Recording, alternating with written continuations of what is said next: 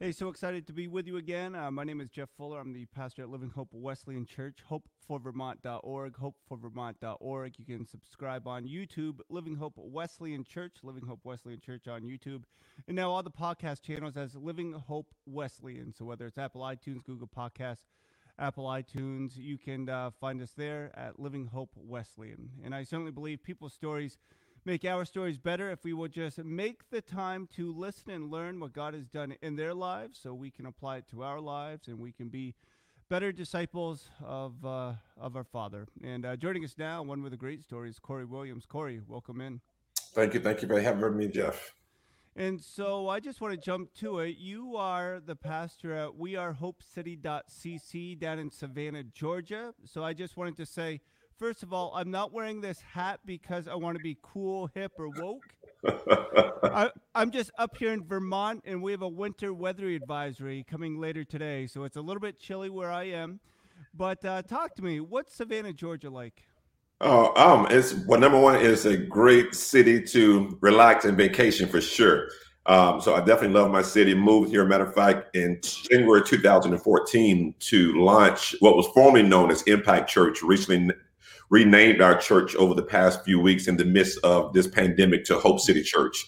Like I said, we've been here now about 7 years. This January, actually, 7 years. A few of us relocated from Jacksonville, Florida, to launch this church. 500 members later, we're still existing, we're still alive, and then COVID shows up and it challenged us to see if we wanted to keep on going. And so my wife and I, she and I are here, our 3 kids, actually 1 kid still with us here in the house, 2 adult kids, 1 in college and 1 is married now.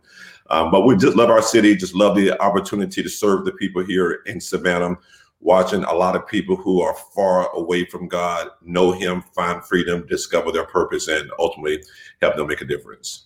Yeah, it's really exciting and good to hear. I know for me, a benefit of COVID is just jumping online and meeting different pastors and Christians that share their story like yourself. And thank you again for making the time to do so. I just want to ask you, because Vermont, well, every state I think changes every week, but Right. what are you experiencing? Because we are a local church without a building. We outgrew our space. We were renting a local middle school, and then COVID hit. So we've been strictly online since last March. What have you at Hope City been able to do, whether online, in person? How are you adjusting with these new regulations? Well, here's the interesting thing with us that I think will really make you smile real big here in a second. So prior to COVID, back in March, we outgrew our building that we were in at first, and we outgrew it about 2 years ago and relocated to a middle school. So our last service, we were meeting at Southwest Middle School here in Savannah. So when COVID came, we were no longer able to meet in the middle school. One good thing for us was that we still had what we called our annex building, Yeah. where we used our meetings, rehearsals, and our first Wednesday night service that we did once a month. So we had a building still, but nothing big enough to accommodate, of course, 500 people. At that point, either way it go, we were not able to meet anyway. But now that a lot of the restrictions have been lifted, we do meet about 50 of us at the annex building to do a online live service. Again, we limit it to about 50 people. But just now we're actually in the process of looking for a larger facility, because even when the school fully opens back up, or our city fully opens back up, we won't be able to go back to the school. And so we're actually in the process now trying to figure that out. So as of the past 8 months, we started off everything online, 100% online. We shifted to that. And then we ultimately, a few months later, moved into where we allowed a group of people to meet at our annex, which we're still doing now. So we're like soul brothers Yes, walking through this together and absolutely. praying for each other. Absolutely. Absolutely. Hey, so a mutual friend, I say that loosely. I know Sean. He's not a good friend, but CourageToLead.com, Sean Lovejoy, you've been able to be a part of what they do with coaching. How important is it, whether during COVID, before COVID, or after COVID, that local churches and Christians get a coach or just get insight from others? Yeah, I think it's critical. I would say for me, one of the primary reasons, of course, besides prayer and God Himself, if it wasn't for being a part of a coaching network, and having a coach who I could reach out to, who's checking in on me to see how I'm doing. I don't think I really would have. I think I would have made it through this, but I don't think we would have made it through as victorious as we're making through it. I mean, 500 people, they're still connected. We're still growing as a church. Though finances is not the big measurement. I tell people numbers don't tell the story, numbers tell a story. Yeah. And so in the given arena, that hasn't went down, that actually went up. So I think all the numbers that matter to measure are still healthy. And so without the coach, I just think that I wouldn't have had the insight and the tools I needed. The Bible tells us in the multitude of counsel, there's safety. And so I think by virtue of having a coach, of course, my own team in-house, but by having an outside coach, it gave me some eyes and some lenses and some perspectives that I would not have if I didn't have that coach. Now, to set this up, it might take a little while, so please stick with me, but I think it's important that we share. And I'm probably showing my cards, but I believe as Christians, we are supposed to live in such a way that people are compelled to know and understand God's love, forgiveness, his grace, his mercy, and his conviction. That being said, every 2 years, 4 years, as Americans, we have the right and the privilege to vote. So I think we live Jesus. When that election cycle comes around, we vote, but we continue to live Jesus before and after. And for women, for us as minorities, that privilege has not always been available. And I think it's so important that we take advantage or make use of that privilege to vote.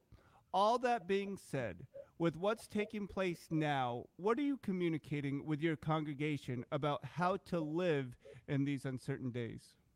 Well, and you said it well.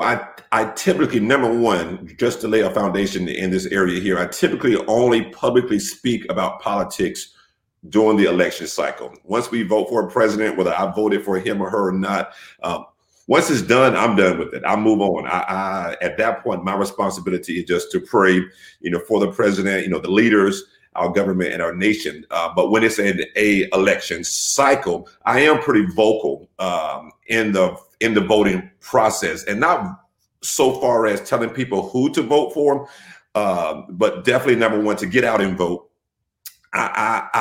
This election, I did share who I voted for. I typically have no problem with that. I think this election was different to the point that I would no longer share. And I may share who I vote for, but I won't be as outspoken when it comes to the signs in my yard. I typically don't mind having signs in my yards, but I think it's so divisive. It was so polarized this year that too many relationships were severed because of how someone voted. And I tell people vote for different reasons. I don't even tell people, hey, even my congregation is a pretty diverse church. It's Democrats and Republicans. If they're like myself, are independent. So we're very diverse. I never tell no one how to vote. I don't even get into the minutia of trying to say how Jesus would have voted. Because I personally, to be honest with you, I don't believe that Jesus would have voted. And that's my humblest opinion. Yeah. The Bible tells us we're in the world, but not of the world. I think we can engage in the world as much as possible, as much as legally right, as much as our government and our particular nation gives us. Every nation is different. Every country is different.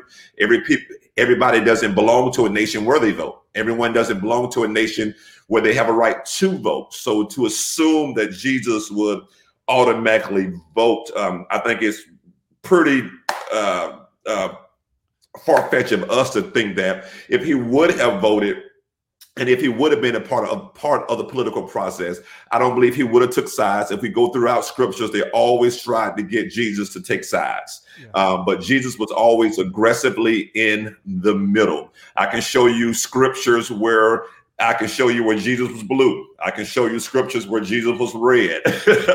I can show you Jesus where I truly believe that Jesus was a socialist, and I can show you scriptures where I can show you where he wasn't a socialist. So my point is we all can find verses of scriptures to make Jesus blue and to make Jesus red.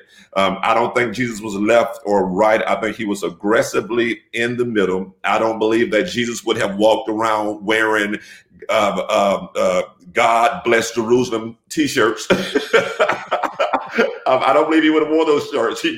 Scripture is clear. God so loved the world. And I think if Jesus was to narrow it down to I so love Jerusalem, I so love America, it would have been so narrow. And it would have been offensive in a sense to other nations, to the other people that he came to save. Yes, he used Israel as the tool to get us into the whole world. But at the end of the day, it was John 3:16, God so loved the world. Now there's no longer male nor female, Jew nor Gentile. So I just encourage people to vote their conscience, vote for what matters the most to them. Of course, I want just to quickly say here, I don't, and if it's okay for me to share, I personally am against abortion. I'm personally against homosexuality. But one would ask me, well, then why did you vote for Joe Biden this time around? And for me, it wasn't about those two particular causes this election. It was more so about who could God use in these next 4 years to calm the rhetoric down, to bring us to a level of peace, unity. I don't think neither one can totally fix it, but I do believe, and that's just a little piece of the rationale. But I just think that this person I voted for this term had nothing to do with their values when it came to those two particular things. Because if the reality is clear, abortion has not went down over the past 4 years. If you go back and look at the stats in different states, abortion has been pretty much the same under a Republican administration. So voting for a president has more to do with those two things. And a lot of that stuff falls under state laws and state mandates. And people don't look at that.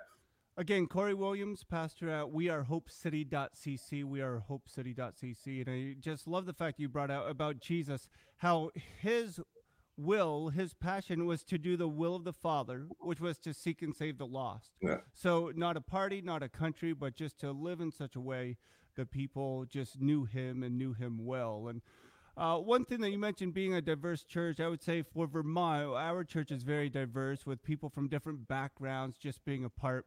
And it's funny because people say you need to be more racially diverse in Vermont. And we do, but since we don't have any races to be diverse in Vermont, we just need to include the Vermont rednecks or those flatlanders that moved in. But whenever you have a diverse church, you always have diverse opinions. So I was just sharing with a friend that when we were meeting, it was awesome to say that we have people from so many different backgrounds. But now, specifically after the election, we have so many opinions regarding the election. How are you as a pastor uniting the focus to be on Jesus and to be on or about his mission? I'm totally against anyone using God's pulpit to talk about politics. I mean, does the topic come up? Yes. I think like any topic comes up as point of references and examples, they come up. But I think when we take politics and put it in the pulpits, it becomes, in many cases, propaganda. And a lot of that propaganda is based on our personal bent and views. And I think in this, particularly in this hour, there's no space in God's pulpit for us to push American politics. I know it's a debate about whether we're moving into nationalism and things like that. I mean, you just got to look at it. It speaks for itself. I mean, we a lot of our language. I watch sermons now, and I'm excited to get ready to watch their online service. And I sit there 5 and 10 minutes. I'm like, we're talking about Jesus, or we're talking about the president? And I'm like, okay, I come to hear Jesus, and I feel like I'm in a political service here, and I think it's a waste of time to use God's pulpit for an hour to talk about politics. Can there be moments and segments that we do that? Absolutely. In a small group, maybe. But to try to win the loss, he said, loving kindness have I drawn you. And Jeff, some of the stuff I'm hearing from guys, it's not the love of Jesus. It wouldn't have drew me. But what it is drawing, when you do this, and this is on politics or any subject matter, what it does is it does draw people who already think like you. Yeah. And so those people love it. And the more you build that, as we say, base, as you build that as your core, as your church, then those people expect that and they're okay with that. And there's no one there to challenge, hey, why are we doing this? And so therefore you have an echo chamber of everyone's okay with that. And there's no one like a coach or a spiritual father to pull you to the side and say, hey, this is not good. You're narrowing down what Jesus came to do and limiting this to more so of a political conversation that is exciting a core group of people who already think like you, and just dangerous. I try to stay away from that in the pulpit. I don't mind having a small group, who'll circle around that where a lot of us want to talk about that. But on Sunday morning, I'll hit it for a second. But I try to hit it in a way where it gets people to think and not tell them what to do. It's like, he dropped that nugget on me. What am I going to do with what he just said? Corey, where did you grow up? Well, I'm originally from Jacksonville, Florida. So I'll tell my age. I'm 43 years old. I was born and raised in Jacksonville for the most part. I relocated to Miami, Florida in about 93 to finish high school and then moved back to Jacksonville in 96. Was there all the way up until about 7 years. And then I moved here to Savannah. So I'm a Southerner to a great degree, but I lived in the city for a great while as well. So, yeah. What was your family structure? When were you first introduced to the truth of Jesus? Was it your parents or was it something else that brought you that way?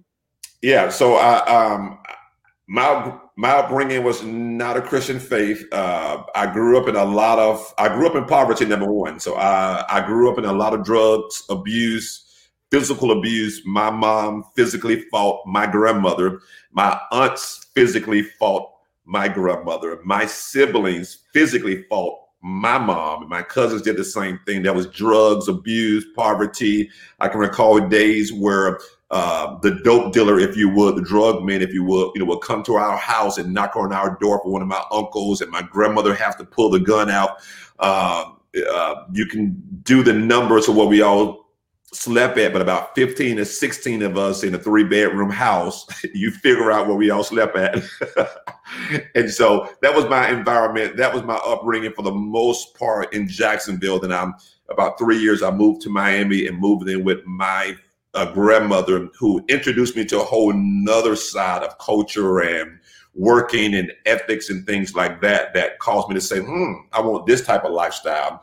But none of that for the most part. It was a Christian faith. My grandmother did, have a Methodist background. We went to church to some degree, but my Christian faith really didn't happen until I moved back to Jacksonville in 96. I got saved in February 97. And from there is where my Christian journey started at, in a Southern Baptist church. It's so interesting, the journey that God takes us on and leads us through. As far as a father figure, did you have a dad involved in your life? Was it a coach? Who kind of filled those roles when you were growing up? No, my dad was there. I don't recall too much until when I moved to Miami in 93 with my grandmother, because I initially moved to Miami to move with him. But there was a disagreement between myself and his current wife at the time that caused me to decide that I want to go back to Jacksonville. When my grandmother got wind of that, she said, no, you're not going back to Jacksonville. You're not going back to that environment. So I ended up moving in with her, and she got me back on course and things like that. So at that point, I was in connection with my dad. We have a great relationship now, even more so. But then he and I did have a relationship that has grown and developed even more so since, that moment.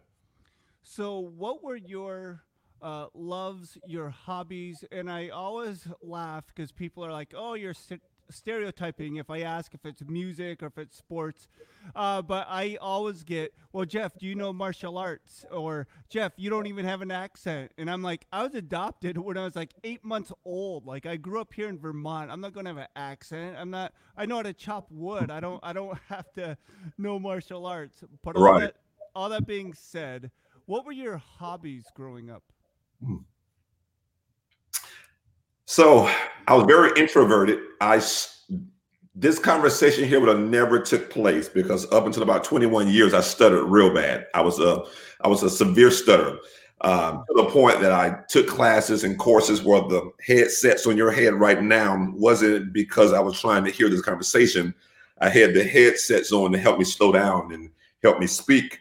But it just did me no good. When I say severe, it was Jeff. If we so to go back to hobbies, I really didn't have any hobbies because I had no friends. I was very introverted. I would go to school and come home and I'm in the room. But I really didn't have any hobbies per se. I love to read if that's one thing, but it wasn't a hobby at that time. It's more of a hobby now probably. But I really didn't have any hobbies. My goal then was just to be able to get home and survive and not be picked at and not, not to be poked at. So I honestly don't have any fond memories as a kid of any hobbies. So when you look back at those days, everybody says like, oh, God used that pain. How did God use that pain in your life? Yeah, so for me, when I look at it, being older, when I look at the mere fact that I stuttered and that when I look at my siblings and the things that they got involved in, the drugs, the abuse, and just a lot of negative things that they got into, it took 97 and 98 and 2020 for me to realize that what was a handicap for me, if you would, really was a shelter. Because I'm confident that if I wasn't extroverted, that I would have been involved in the drugs, in the various activities that they were involved in. And I don't believe that I would be in ministry right now. I don't believe that I would have the lifestyle that I have right now. I don't believe that I would have the morals that I have right now because I would have been so engrossed in that lifestyle. Now, could Jesus have saved me? Yes, he could out of that. But just looking at the way my pattern went, I'm confident that I would have did a lot of the things that they had actually done. So I really believe that it sheltered me for the purpose of getting saved in February of 97, to find Christ 3 years later, to lose my stutter after being saved, and becoming a preacher, if you would, for such a time as this. I'm not trying to be deep. So I believe for me, it was a shelter. It was like a Abraham, I think it was, who was hidden. And yeah, that's the only way I look at it now. That man, if I was not, if my stutter was not there, I think I really would have been a bad boy. Hey, Corey, if you would, talk to me a little bit about pastoring with your wife. I know for myself, I think it's good. Sometimes I wish my wife was more involved, but she works full time. She loves being behind the scenes, and she's always helpful with church things in ministry, but she prefers to be behind the scenes. And sometimes I like that because, if we fight at home, at least I'm the only one in front of the camera on Sunday morning, and she's not there shaking her head at me. How is it pastoring with your wife when you guys are co-laborers, but you're also married and you're trying to exemplify who Jesus is and what he calls out of us and from us within that marriage context? Yeah. It can be one of the most difficult,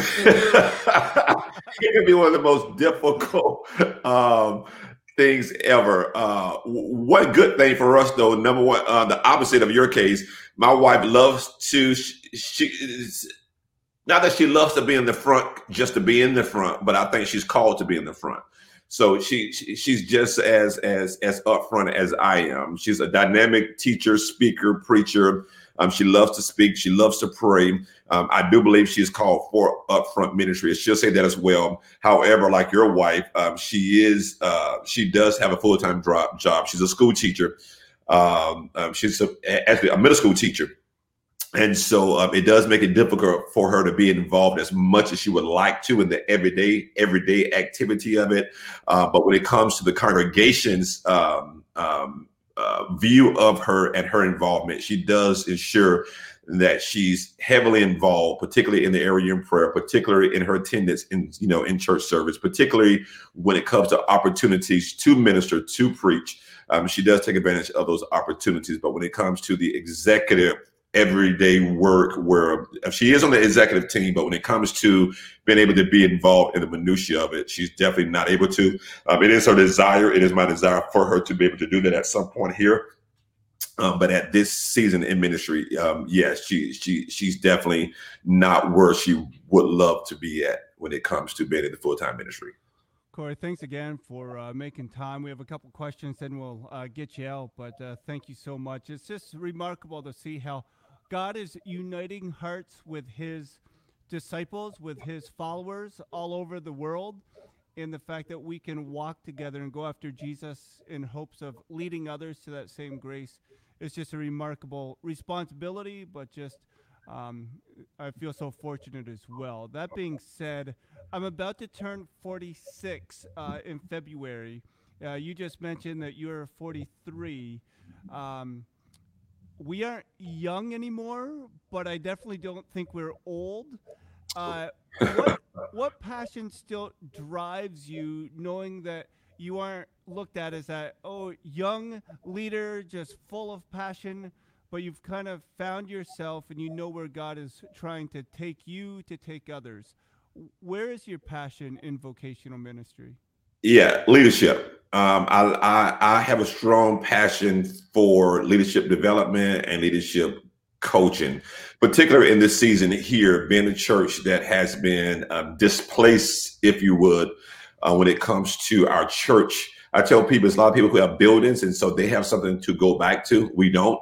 But even in this, God has given me what I believe a model on our re-entry, a model on how we will reinvent ourselves, which is part of going from Impact Church to Hope City Church. A part of that has to do with the way that we're going to re-enter church, not just this year and next year, but the future of church. I believe that COVID and what we've been experiencing over the past 8 to 10 months, there's about to be a master reset, if you would, in how we have done ministry over the past 10 and 20 years. And it's not a bad thing. It just is what it is. Every 10 to 20 years in almost anything, in business and in academia, there's always a change that takes place to reset us for the next 20 to 30 years. And I believe what has happened over the past 10 months, everything is being reset, whether it's in churches, whether it's in business, whether it's in entertainment, education. The model has been shifted. And so the past 8 months and the next 12 months and maybe the next 24 months, the new model has been reestablished that we will use for the next 10, 20, and 30 years. And I believe what we're doing at Hope City Church, what I'll be doing as it relates to developing coaching and resources for churches over the next few months, will be resources to have churches for years to come. And so my big passion right now, and it's been that way for years now, but I think it's fortified that, to be able to coach and develop leaders and their teams. And I just love working with teams, and I love working with leaders. Yeah, I think that's so good. I know for us, we were Living Hope Wesleyan Fellowship Church, a giant name for a tiny country church. So we just shortened it with Living Hope. Okay. For you, explain the name change, Impact to We Are Hope City. Why did you make that change, and how has it been received? So we, I've been a part of a larger organization, if you would, called Impact Church of Jacksonville. So when I launched our church back in January 2014, I was a part of, again, about 10 or 12 churches that was called Impact Church. Now, the difference between our Impact Church here in Savannah was that we were planted through an organization called ARC, Association of Related Churches. And so we were launched through them. But my spiritual father, my pastor in Jacksonville, he launched what we call Impact Churches. And so though I was launched through ARC, I adopted the name of our home church, Impact Church. Fast forward 7 years later, fast forward to what's happening with the COVID, fast forward to visions and desires that God has placed in my heart to plant other campuses and other churches. God just began to deal with me as relates to the future of what was Impact or what was called Impact Church, what the future of our assignment and our purpose was looking like. And it was really to make a difference here, not just in Savannah, but around the world through our church, as well as through other churches. So Hope City, our name went from Impact Church to Hope City Church to give us a more personal autonomy.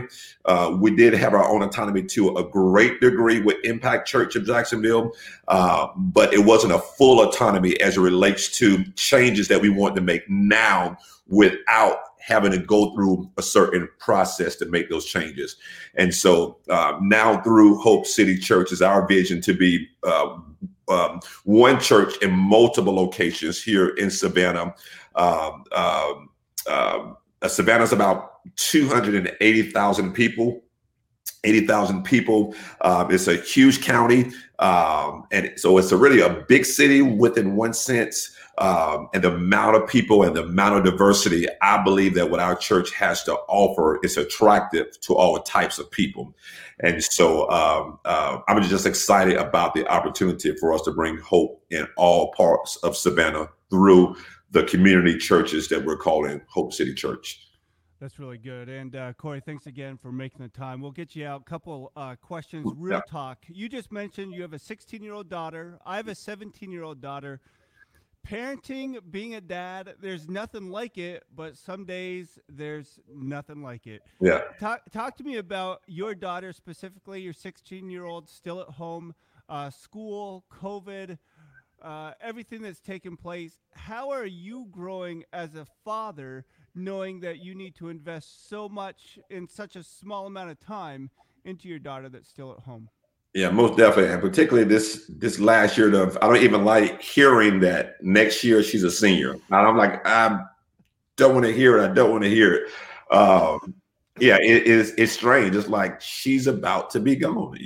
And so now for me, it's more so trying to enjoy as much of this next year and a half, because when she's gone and she's ready to go too, not in a negative way, but she's ready to experience, what it means to go away to school and go away to college. But I do realize with this last year and a half, particularly being that COVID has forced her to be in the house and to be homeschooled, if you would, over the past 8 months, it's been interesting to watch her. She actually, matter of fact, goes to a school of the arts here in Savannah for dance. And so to kind of watch her just evolve and just watch her to learn her, though she's not learning on her own, she's working on her own to a great degree versus being at the school, and to kind of watch her be self-sufficient is kind of encouraging, because it tells me that, man, if you can do this now without the teachers in your face, you're probably going to do pretty good once you go to the college that you actually choose. And so she's working and all that good stuff now.